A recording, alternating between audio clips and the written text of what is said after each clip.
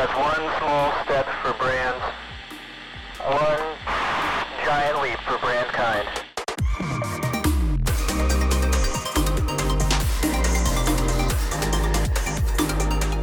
You're listening to Food Chain, presented by Perfy. A big thank you to this episode's sponsor, Triple Whale. Triple Whale's powerful analytics platform clarifies your ad performance across channels, keeping you instantly in the know. Hit the link in the show notes and use promo code Perfy for 15% off today. Hey everybody, welcome to another episode of Food Chain. Today's guest, we've got Tom Shea, co-founder and chief revenue officer at Agile Media Group. Welcome to the show, Tom. Yeah, stoked to be here. Was almost going to don my nice food all blinged out chain, but Amazon took a little delay on the order for that. Yeah, my accomplice 2 Chains has that. We'll hit you up on Etsy. Okay, thanks. It's actually a play on the food chain, like that we're chained to the food chain. There's a bunch of news coming out about terrible things in the food chain, and it's fun stuff to talk about for certain episodes. But Tom, before we jump in, I'd love to know about your history and how you got to where you are today. Yeah, it's a long winding story, which I'm sure is true of most other founders that are in this space. But got our start back in 2018, was working full time at a company called McMaster Carr and doing business school nights and weekends at Chicago. I had just moved to Chicago with company, met my co-founder, Max Flannery, and we were working on a completely different model. So we were working on digital screens on the back of trucks, and I wrote some software to make them time, location, and contextually aware. So we had this idea of like, oh, this truck's going down the road. It's passing exit 5, advertise McDonald's, this exit off here, help with that awareness. And then the second it passed exit 5, switch to whatever's off exit 6. And so we had the good fortune of getting into the University of Chicago's New Venture Challenge Startup Accelerator, which is where Foxtrot, Venmo, and a couple other startups were incubated. And there were 2 fundamental issues with that business. One, because we were doing digital screens and all this interactive technology, the CapEx was insanely high. So people were like, listen, dude, there might be something here, but you're going to need about $80 million just to figure out if there's something here. And the second thing was we knew nothing about marketing, we knew nothing about trucking. And what we had not really thought through very well is when you're trying to sell into franchises, they have media dollars allocated at the national, regional, and local level for marketing spend. So this dream scenario of like, oh, cool, we'll get McDonald's and Arby's, like all these different chains, you can vie for national budget until you had nationwide scale. And that goes back to, hey, you need a ton of CapEx. And there's creative finances ways to get there. But ultimately, we took that feedback and listen, just prove that people want to buy truck side advertisements. And so we simplified the model, made it static vinyl. So wrapping last mile delivery trucks, ones that stay in a specific market. And then we sort of just stuck in the ring long enough to realize that what people actually wanted to solve for was attribution. And that's when I think we really started to find product market fit. We simplified the product on the surface, then really leaned into the technical complexities on the back end to be able to solve for the customer journey from an offline media exposure to an online or in-store purchase event. And last mile delivery trucks was a white space opportunity. There's a few other that we have our eyes on. Scaffolding is one we've been talking about a lot lately. You know, there's a huge market for those wheat pastings people put on construction sites and stuff like that. So why not scaffolding? If you can measure it, you can price it. And so that sort of led us to where we were today. We raised a small family and friends round of about $300,000, got to a couple $100,000 in sales off of that, and went out to try to raise a more institutional formal round. And fortunately, we're able to be successful in that pursuit. And fast forward today, we're about a year post funding, have probably worked with about 100 or so different CPG brands, most of which have had measurement and attribution elements. And I'm pretty proud to share that 90% of those brands were their first time out of home investment. I think it sort of put it closer to parity with the other formats people have grown accustomed to, like the digital formats that give you ROAS and CAC. And so bringing those things to sort of an old school medium to prove its value and worth in the marketing funnel and marketing mix is really, I think, what's led to our success. It's fascinating to hear because when I was coming up at Quest Nutrition, out of home was just like, you couldn't even talk about it, like type thing. It felt as though there's no way to track it. Print, all of that was all digital. And it made sense at the time. And it shocked me when I first came across you guys and first met you. What are some of the goalposts that brands are looking at to measure success when working with you? Yeah, maybe it might be helpful just for the audience if I did a little primer on how it all works. Everyone can hear that and also be like, how is that possible? Let me back up a little bit and I'll make sure I address that. Essentially what's happening, and I'm going to keep in the context of our specific medium, which is these last mile delivery trucks traveling these dense urban areas. We have a GPS in every single asset we have under management across the country. The GPS streams to us through an API, the latitude, longitude, and timestamp of the vehicle in real time. And then using software on the back end, we are ingesting that and drawing geofences around the truck every single second. And those geofences are capturing mobile phones that have location services enabled. So if you have the Weather Channel, a dating app, Yelp, a lot of those free to use consumer facing apps are able to remain free either by monetizing via selling advertising space or reselling anonymized location data on the back end. And when we capture someone's mobile phone, it kicks off our entire technology stack. So the first thing we're able to do is do a 30-day look on the mobile phone to resolve to the home IP address. And resolving to the home IP address where people are connecting to Wi-Fi during their evening hours allows us to ID stitch to the other devices that are associated with that individual. And that's really like a loss control mechanism where someone might be exposed to Perfy's branded truck via their mobile phone, but then go home on their desktop and engage with the brand. And so we wanted to make sure we were sort of have this like 360 view into what was happening. Using the metadata on the phone, we're able to also resolve a lot of behavioral, endemic, and psychographic traits. So age, education, household income, race, as well as what type of person is this. And so there's a looking for love category, and we're doing a 30-day look back on the mobile phone to see, does this mobile phone have a certain number of dating apps downloaded, and have they used them in the past 30 days to a specific threshold that would suggest they're actively dating? Put them into this category. Whereas the organic shopper is all sort of geofence based. So we've geofenced off every organic grocery store. Again, we're doing a 30-day look back and checking to see, has that phone been spotted in one of those organic grocery store geofences in excess of 3 times in the past 30 days? If so, high chance that they're an organic shopper, put them in this category. And that's really just important from like you got to imagine there's like a wide distribution curve of people you can reach depending on the truck routes and where they're going. So that allows us to be intentional about which brands we're pairing with which assets, just to make sure we're over indexing against that population. And the final element, which I think is probably the most interesting, is attribution. So if we were doing your website, for example, we'd be putting a pixel on your homepage and your post checkout page. And those pixels are listening for the same audience that were captured in the vehicle's geofence. And while it's cool for me to try to peddle a narrative like, hey, don't tell the truck, then they converted, it actually tells you nothing of interest. What we really needed to solve for was what incrementally happened, because this is just one touch in a media mix that has PR, digital, maybe CTV, maybe direct mail, maybe other forms of out of home. And so what we had to solve for was what incrementally happened, uniquely happened because this got added. So everything I just shared is how we measure the hypothesis group or the exposed population. But simultaneously, while that branded truck is going through society, we're going 10 minutes backwards in time on that GPS route and running what we call our ghost truck, which is really just like a pin being dropped, to be honest. And we're drawing a geofence around that ghost truck to capture a population of individuals who have not been exposed to the branded vehicle. But in doing so, I've created a clean testing environment where between those two populations, all variables have been held constant. So equal likelihood to have seen other forms of out of home, PR, digital, paid social. The only delta that exists is one group has seen trucks and one has not. And then what we're measuring and reporting out on is the difference between those two populations. So if 1,500 people converted in the hypothesis group, 1,000 converted in the control group, we'd be able to isolate and report back your X media investment in these branded trucks with Agile got you these 500 incremental conversions, which results in a ROAS of X and a CAC of Y. So hopefully that's a helpful humanizing unmasking of what's happening behind the scenes. But yeah, it's definitely been a pretty thoughtful. By no means is it one-to-one. I would never posture that. It's really, I think from where we're standing, just trying to move the ball forward and get people that type for information like CAC and ROAS that they've grown accustomed to expecting from other formats. Wow. I was getting to that. I was warming up before I got to that, but holy smokes, my mind's blown. I didn't know it was that in depth. A lot of 5+ syllable words that I try to keep away from. But my apologies. No, you're good. That was excellent. I actually understood. So when doing this, and you're looking for the incremental lift because someone might have a mix of, as you said, PR, social. The TikTok video might have gone off. Are you finding? I want to gun to the format's head and say, prove your worth. Yeah. And like, really, that's our job. And to be honest, it's also our job we're objective arbiters of data. Like, it doesn't always work, right? There's different elements like, how was the creative? How did the creative come together? Was the brand in a spot where it made sense? Did they have enough distribution? Things like that. But I think it's just made it more accessible, not only from like a price point perspective, which I also think is true of the format, but telling people if this is something they should consider leaning into more or not when it's compared to the other options in the market from a paid media landscape.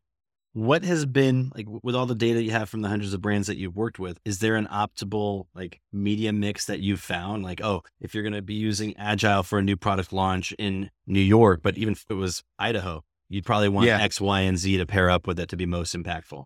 Yeah, to be honest, like, especially when I think of all like my brand founder friends, I would never let someone execute outside of, I'm going to say, the top 7 markets unless there was a business case that overruled ROAS. And that might just be me being a little bit of a performance wonk, but like essentially the population density drops off to a point where the CPM starts increasing. And I no longer think out of home becomes a really efficient buy because like it's an upper funnel marketing tactic. You lose a lot of the targeting. Yeah, we can get pretty smart with our optimization and which assets we select. But the reason the CPMs are lower is because you lose a lot of that, like the minutia in the targeting. So you need for that with much greater scale of impressions and a low CPM. I think there's a few different trigger points, or if I had to like thematically bucket why people come to us, there's a few, I think, culprits. One, struggling with CAC post iOS 14.5 if they're like very focused on their e-com business. The second is newly launching in retail or trying to support sell-through and velocity at retail.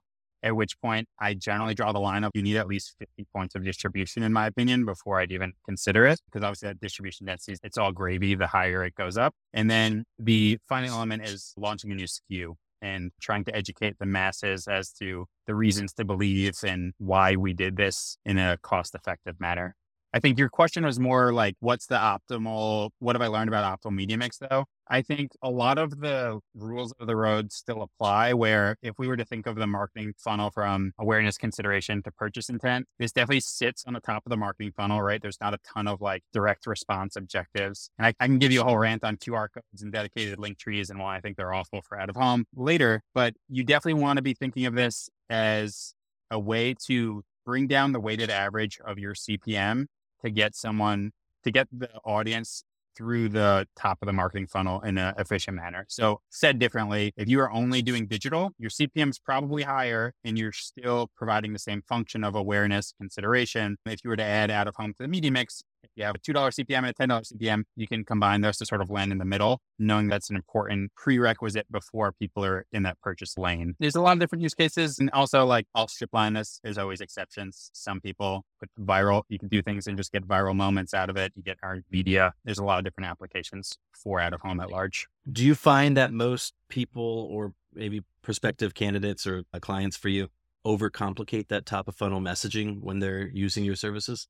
Yeah, so this has been like a pretty big evolution for us. I am not a creative. I'm definitely like a dollars and cents numbers type. However, like off the jump, we tried not to get involved in creative whatsoever. And I think what started to been the evolution and the change in that behavior is at this point, having done 100 of these and measuring all of them, there's now pure information asymmetry where like, I've started to pick up on clear themes that equate to better outcomes. So now like we're very involved in the creative. And yes, people always try to over explain their products because there's a lot of great things about the product, but you also have to remember the dwell times like 6 seconds or less and pictures, hero shots, those things are all, you just want people to remember what to Google. If it was like, was there enough shock value? Was it loud enough to grab their attention? And Google is going to get the last touch attribution for all the attribution people out there. That is still a good outcome in this context. And to just like riff on the creative elements, just to tease them a little bit, one thing that's big is color psychology. So one of our most performant campaigns used the color red in their creative, stop sign red. And if you were to thinking back on that and then seeing it happen in a few campaigns, just what does red communicate to society? Brake lights, stop signs, red lights, all of them communicate stop and pay attention to your surroundings. And so when you're putting that on like a 30 by 9 medium, you see a thing barreling down the street, like you're not going to miss it. And, red's pretty aggressive. It's a harsh color. And maybe that's not on brand if you sell something that's relaxing in nature. But in that case, purple is an incredibly effective color relative to the other colors because it's the least naturally occurring. So it's only flowers and sunsets for the majority of like naturally occurring purple colors. So just by introducing it to the environment, it creates a level of contrast that's very intriguing and engaging. And so that exists. That's now like we've pulled a lot of those lessons down into decks. And like I said, we get pretty involved from how much copy is too much copy? Where should the logo be? Is it lifestyle creative or a hero shot creative, more performant? Should our treks have different creative on them? The answer is no. There's all these sorts of interesting things we picked up just from experience, but I'd say more importantly, data. Very cool. Is there any legalities with out of home, especially on moving objects on roads? Like I think there's like something with like phone numbers and QR codes, and you mentioned QR codes earlier. What are the legalities of that? Yeah, so there aren't legalities in that context. I will say when we were doing digital screens, there was a ton because you could think potential road hazard implications. So we had to do this like 50 state survey where it wasn't allowed in 3 states. You could not display the color red in case it would be mistaken as a brake light. And you could not, I don't know what this is called technically, but you can't transition creatives. They need to be like an exact switch. They can't like blend in and blend out. And they need to be present for at least 10 seconds before you change them. So like, fortunately, like we did the diligence on that stuff and a lot of it doesn't come into play now, but yeah, QR codes generally not only from a performance perspective, but also we're not trying to encourage distracted driving. So any CKs, especially on the rear panel where the majority of impressions skew towards vehicular traffic, that's something we're definitely pretty adamant about. It's funny because there's always the trucks out there that say, call 1-800, whatever, if I'm a bad driver. Yeah. I guess that's more and on it's like, all right, we're going to pick up your phone. Yeah. So why is it that you're against QR codes and link trees? Yeah. So a few things. One, I think, and it's like I think a minority take for the industry, and it probably has something to do with us like having a different way to solve for it. But I think they first started getting introduced because out of home had no attribution and people were looking for a way to get something rather than nothing, even if it's directional in nature. So that like started mass scale adoption. The reality is when you're thinking upper funnel awareness tactics, these people have not been socialized to engage with out of home in this context. So is someone going to take a QR code out and scan a truck? Maybe, but you're also taking up creative space. You're also hamstringing some of the magic of what Agile does in making it not seem like an ad. So there's a lot of interesting psychology. We did a long form behavioral psychology study, and this is why we're CPG specialists. 96.3% of people who see the branded vehicles believe that they're delivering on behalf of that brand. And so the reason it's worked, not only from a data perspective, like from a logic perspective, is people see these trucks delivering in market, they're assuming they're delivering their product. And so people are going, damn, they're moving a ton of product. I guess all my neighbors must be consuming that. And that turns out with hard data to be a very influential reality. Is where people are like, damn, I guess all my neighbors are trying it. What does that do to someone's propensity to pick up the can next time they're in store, visit that website, interact with paid social ad that they see later? But yeah, so QR codes, dedicated link trees, you're essentially asking top of funnel activation to have a direct response element, and it's not built for that. The dwell times are not long enough. If it does its job, people remember what, like I said, they'll remember what to Google, and that's what it's there for. It's not something you can click through, right? So people are like, we're grasping to try to find a direct response element to add to it under the guise of attribution. But fortunately, I think modern day, there's better ways to be a part of that story. I have an analogy for when people are speaking to a top funnel audience, but asking for bottom funnel results. And it's going to a cocktail party, handing someone your business card. It's a networking event. So Expo East, Expo West, we go to the happy hours. Right. You hand someone your business card with one hand, and then the other hand, you hand them a contract. Like, let's do business. And it's just such a good analogy. It doesn't work that way. You have to build the relationship. And I think that more founders should be open to that. I mean, there's some great ones out there. There's also some that are a little overzealous with the result. And that's why my first question was, what are some of the goalposts? Because I'm quite curious. Like someone might say, hey, I want to spend this for 3 months and I want this many impressions, or I want this many clicks to my website, or this many organic searches. What are some of the things that like maybe work best, but also what's one of the ones that you just want to stay away from? Yeah, I think I'm with you. So I think just because of the ecosystem we operate in, the reality is you don't have brand marketers, you have growth marketers, and they serve discrete functions, in my opinion. And I have empathy for that line of thinking, to be honest, because it's what optimizes for, am I going to have enough in sales to get to the Series A or whatever's next? So they're stuck in the short-term thinking flywheel. And I understand how the system has been designed that they need to operate that way. So the brand marketers, I think, have a much and the reason brand marketers don't get hired until a certain level of scale is because they're able to take a much longer view in terms of the value that's provided. Traditionally, when people have bought out of home, it's largely been CPM driven. So you're looking for efficiency. I think something that doesn't get embedded in that conversation, which is like a word to the wise, is if you're buying exclusively on CPM, what is being forgot about in that concept is, I don't even know how to measure it, but like an impact score. So if a taxi which is 1/51th the size of a truck advertisement, if they can, in theory, quote similar impressions, right? Which one is going to be more memorable? Which is why attribution has been some element to our business, because we've been able to do side by sides and prove that out and improve the worth. I think if I'm going to drill down on like more tactical, what we look for, if you are surpassing an LTV to CAC ratio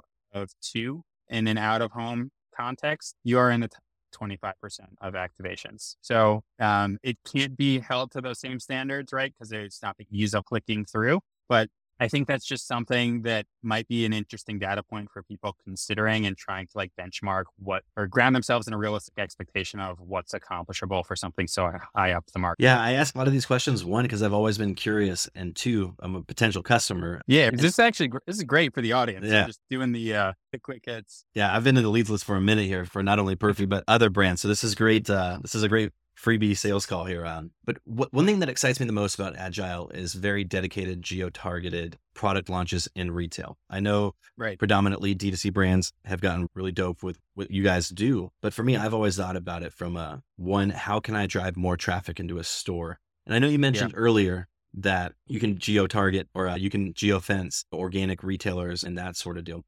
But what excites me is a product launch now available at fill in the blank, pictures on the street, and send to the buyer. Are people doing that? And so I had no appreciation for this, and it goes back to me being way more like data focused. It has been an evolution, and I definitely discounted how valuable that is. So when people are launching in retail, it's very common for the CTA to include the retailer in question, and it becomes a useful bargaining chip in the context of the buyers and the retailer relationships for them to show that you're taking the partnership seriously and really putting your money, at the end of the day, putting your money where your mouth is in driving people to their store. Yes, you have your own agenda, but if you were to actually think about it, you're trying to get them to the store. They're going to buy other things with that retailer most likely, and you've just spent on out of home partially for them. And so one thing we've started to do a lot more of, knowing that how powerful this has been, and I've had a ton of fellow founder brand friends tell me a bunch of stories of how it's gone in meetings and stuff, is we make certain that we're getting glam shots and photo shoots in front of retailers that they're partnered with, also the aspirational retailers, to just listen, like, we got this huge activation. It's passing by all your stores. And so you're absolutely on the money. It's something that, not being, I guess, a CPG founder, technically myself, I had no appreciation for, but a lot of this stuff and a lot of everything in life is really relationship driven. And I don't think anyone really gets too excited about, look, we're doing Instagram ads to try to drive people in store. There's something about the IRL activation and the large format and the grandioseness of it that I think really gets people excited. So you are thinking about it correctly. Yeah. I think one of the reasons that excites me the most is oftentimes with the size of your trucks, that's typically what, like, the size of the truck that's delivering the product to the retailers. So going back to your psychology of 96.3% think it's the brand delivering, there's something there. I don't know what it is. You probably have all of the data, but if a Perfy truck is delivering to Wegmans or to any other retailer in New York, it gives it a little bit more of validity, it gives it more authority. Damn, who is this brand? I got to check it out. That's one thing that really excites me about, like, the retail kind of execution versus the D2C execution. Yeah, I'm with you. And I remember we were at Shop Talk and Warby Parker was talking about their retail locations as like loss leaders that were glorified billboards. Obviously, I think there's some elements like, I want to look, feel, and try for a higher AOV product. I think there's value to that, but they did do a long talk under the context of this we're digitally native brands, the authority and legitimacy that comes from having a physical presence, whether that's a store, whether that's branded trucks, et cetera. It's just a legitimizing factor. It's, if you're going to see that ad on Facebook, it's, oh, I know them. They're always delivering around here, things like that. So it's fascinating. I love psychology too. There's so many things I could riff on, like the weekend effect and all this other stuff that I learned from going to a business school that is known for behavioral psychology and econometrics. So it's cool that where I landed, I've been able to, I don't know, design a product that harps on a lot of those things to drive performance. Yeah, I think that's cool, getting all the foundation you need to get going and do what you do. A lot of it is psychology. I want to punch in a little bit on some of the numbers. When somebody executes with Agile, they see a truck, you have all the attribution and tools built in, but what does that do specifically for brands when somebody sees their ad on IG or Facebook or whatever else? Yeah, it's hard to paint such a broad stroke just because the variance in the markets and size of the campaigns. But I think I would probably push back towards the just raw performance. So, like here, I guess I'll say this differently. I could sit here and tell you the average percent lift in website traffic is X and the average percent conversion lift is X, but none of that means anything to the client if it's not grounded in the context of what was the lift off of. So for example, we had our highest lift ever in website traffic, 900% wrap up this week. Was an incredibly performing campaign because the awareness of the brand and the distribution retail was essentially non-existent. So it's lifting off of a low number. So cool, one went to 9, right? Whereas our best performing campaign ever lifted only 49% and it drove the LTV to CAC ratio was like 8. I'm probably going to keep going back to the performance element. It's also like how you're thinking about it. I've also had people who look at this and be like, based on that CPM, this did exactly what I wanted. And I'm so anchored in like performance and sales and stuff like that sometimes I think I probably do harm to a degree where I'm like anchoring the conversation. It's like, I didn't think this was the best outcome. And people are like, what do you mean? This is an incredible outcome. Look how efficient this was. So I guess it really comes down to what are you using it for? And I feel like that's a broad non-answer, but LTV to CAC is something that can be aligned across all those realities and still make sense regardless of who you're speaking to. So I tend to lean towards that the most. I'm going to ask a different way because I was intending to be like a layup thing for you. So I don't need layups. I'm curious if there's like a number, but so when somebody sees a prospecting ad on Facebook, IG, they see that ad the second time in different copy, they're more familiar with the product. Typically that cost per click is cheaper. Is there a number that you track with Agile for being that first impression? And then for them to sequentially see an ad based off of the geofencing that you do run towards that audience? Isn't there like a 38% drop in cost per click because they saw that Agile? I think you're not going to answer either, brother. It's all in the context of what CPM you're getting elsewhere and like the weighted average of that. So there's plenty of studies of if you augment digital with out of home, the effectiveness of both platforms increase. And Facebook has a long form study that says it increases like 13%, something like that, of both channels effectiveness, as opposed to when you do them in isolation. But I'm going to go back to some people are getting really low CPMs on Facebook, and the weighted average element no longer that thesis of pulling down a 10 and you add in a 2 from out of home gets you to 5. Sometimes it doesn't move as much when people are getting $4 CPMs on Facebook. So I know you're going for the layup. I'm giving you a bunch of non-answers, unfortunately. No worries. I'm not going to send this in to be notarized or anything like that. We don't have to hold you to it. No, you're good. You're good. I just want to be a fair, objective arbiter. I want to talk about something fun that you guys do for business development. The toy trucks at the events. Psychology. One, you're at every event. It seems, I think that you have clones. And 2, you always have awesome trucks that you hand out to prospective clients. Unforgettable. Where did that idea come from? Yeah, Paul was on a few episodes from Bora Bora and caught up with him the other day. He's like, Tom, you're one of 3 people I think about every single day because my truck is right next to my computer.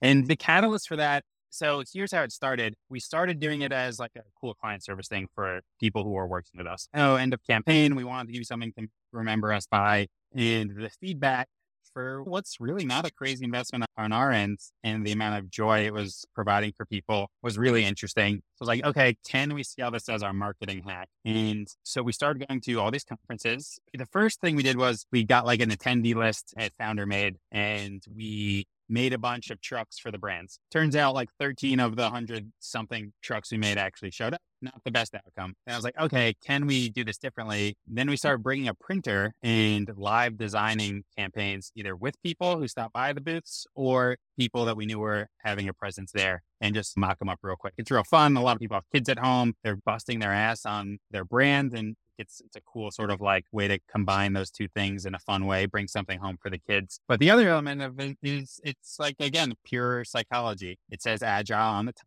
It says what we do very clearly. I put my business card in the trunk so that when people open it, there's a little bit of a surprise. And we're continuing to play on that psychology. One thing I'll share, if any of my current clients are reading this, I saved all vinyl scraps before we sent them to be recycled of all the campaigns we ran in 2022. And all of our clients will now be getting tote bags of upcycled vinyl that is fully made from their wrap. So always around this like surprise and delights thing. I think that's what it shows intentionality, thought, and care. I think another way we try to weave it in is we like set Google alerts for all of our clients when we start doing business with them. And when we see pop-ups or marketing activations, we don't even tell them. We just have the truck if we can make it happen to the event. So we did that for Gia's second birthday party. Melanie had no clue and people lost their shit. And it's good exposure for us. It's awesome for them. And, it's just really fun being a part of, I don't know, people's journey. And this, I think it's often thought of as like, I don't want to say I made it moment, but like this is real. It's obviously, I think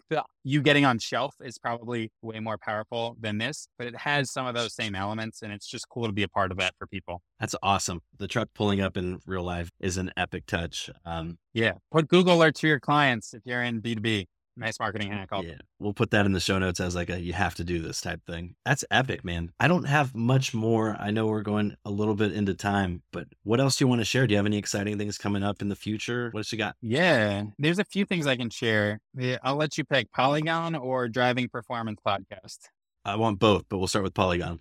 All right, Polygon. So you had asked earlier, what do you do about Idaho? What do you do about these other markets? In Q1, I started to feel it on the sales calls. I don't know if it was the market turning or just like growth of the brands or the ecosystem that I was operating in, but retail was becoming a way bigger focus. And I had this thesis, it was market driven, where, hey, the first thing that people cut when you tighten the belt is the fun online purchase. Get on shelf so that you're perceived as an essential good. Like you're in the same place where I get my toothpaste or my underwear, whatever it is. And so when I felt the shift to retail, it was like really keeping a lot of these people up at night. And at this point, like a lot of them are personal friends. I do really feel like I'm on this journey with a lot of people and I am doing a lot more than just media behind the scenes for the most part. But hearing that people were stressed about retail and knowing that we had a market level execution that I truthfully only felt provided value, especially at the emerging stage brand level in like 7 markets. Like, all right, you got in Whole Foods nationwide. Cool.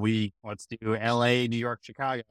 How do you support all the other markets? And so using all the same technology that supports Agile's attribution stack, we started hand drawing geofences only around where that retailer or that point of purchase was. So where there's been radius-based geofencing and there's been zip code-based targeting on paid social, we've now been able to go a level deeper because we have to buy all the location data for the entire country to support the trucks and leverage the same technology to be able to capture mobile phones that shop at where your product is sold. And we can even get smarter about it to go, hey, I only want people who shop at Whole Foods more than 3 times in the past 45 days based on their location services. So I know this is a Whole Foods shopper. This isn't someone who was a tourist or had an emergency toothpaste need. And what we're able to do is pipe mobile IDs directly to paid social, to programmatic networks, to CTV, et cetera. And the guidance I give when people are focusing on retail is lead with contextually aware creative that optimizes for retail. So in this example, if you had launched in Whole Foods nationwide, we'd be getting you all the IDs, piping them to paid social, and the ad creative would no longer be trying to get people to your website or convert on your website. It would say, for the first time ever, now exclusively available at Whole Foods, Dr. Perfect. And creating that identity and also acknowledging to that person, like, I know you're a Whole Foods shopper because your location data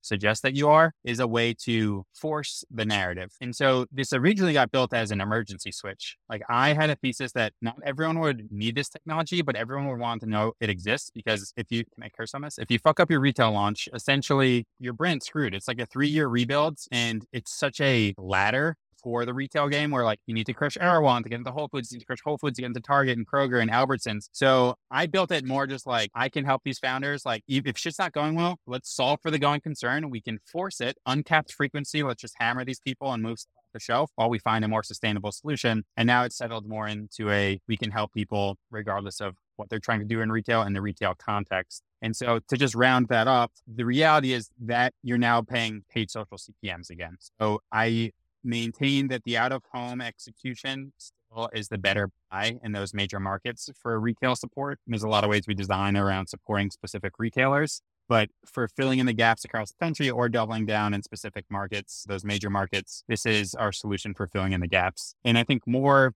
like story driven. I think it also is us trying to make a little bit of a statement that we're designing for and around CPG. I think we know we will have sustainable competitive advantage against other out of home formats because of the behavioral psychology hack that's associated with this intersection of CPG brands and last mile delivery trucks. And so if that's true and that's sustainable, there were a few different ways we could have taken it. We elected to start building specifically around the CPG ecosystem and build for their problems. And it tees up a third product, which will I'll leave as a mystery, but we'll probably be launching towards the end of 2023. Oh yeah, it's exciting.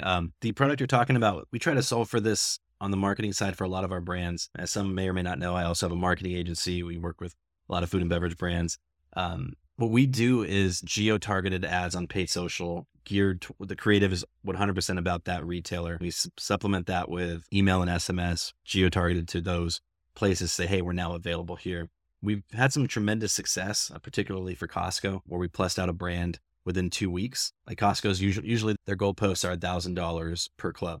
And you want to get there as fast as possible because they do what's called like rotations. So you might be in Costco, Totally. SoCal or Midwest or Northeast. But if you can gain a permanent rotation, now you're talking millions and millions of dollars. We were able to do something like that with the tools that we cobbled together to plus them out for that permanent rotation. What you're doing is very exciting. I definitely want to talk about that offline with you. Yeah, absolutely. All right, driving performance. You got the 5 minutes? Yeah. All right. So here's the play. We got access to an all glass box truck, see in, see out. We are going to launch a podcast called Driving Performance. Guest list is still work in progress, but I think we know the short list. And essentially what the plan is, one, if I asked you to hop on a podcast with me right now, I do think I could get a lot of my clients, but I think it would be as a favor, especially where I sit in the ecosystem as a vendor. So I was trying to design something that I felt like we're giving more than we're asking for. So the first was like, let's do a cool live experience, live recorded podcast in the back of this truck as it travels around Times Square. We are bonusing it up by putting the branding of the brand founder that we're interviewing all over the truck. So it becomes a little bit of a tentpole marketing activation, some like added value, free exposure. And then the plan is we're going to end each episode hand delivering D2C orders out of the back of the truck, filming UGC for that brand so that they can use it as paid or organic social content. And like strategically, and I'm happy to be candid about this, I think it's about tapping into other people's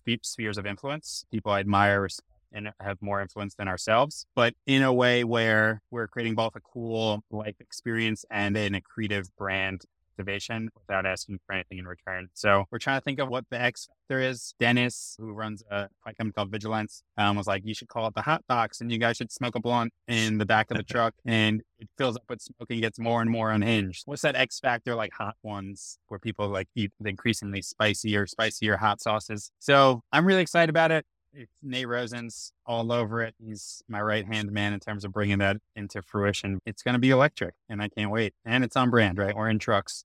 Yeah, I can't wait till you find what that extra little oomph is because like, I'm thinking like dunk tanks or something like that, or like, anyway, I'm not going to go too much into my crazy thoughts, but that's sick, man. That's super cool. Yeah, so be on the lookout. It's going to be a freaking production, but just piggybacking on some of the successful people we've been so fortunate to surround ourselves and trying to do something cool and fun while we're doing it. So awesome. Big shout out to that Vigilance thing. I think it's going to end coupon code sharing. Oh, yeah. I got to bring Dennis on if we somehow pull off calling it the hot box. I'm pretty sure it's illegal for 17 reasons, but if I go to jail in pursuit of making my company viral, like I have no remorse. It's part of what you signed up for, man. Awesome. All right, man. All right, Tom, thanks. This has been a blast. Likewise. Thanks for joining us, man. It's been great. Awesome, man. Take care. Bye.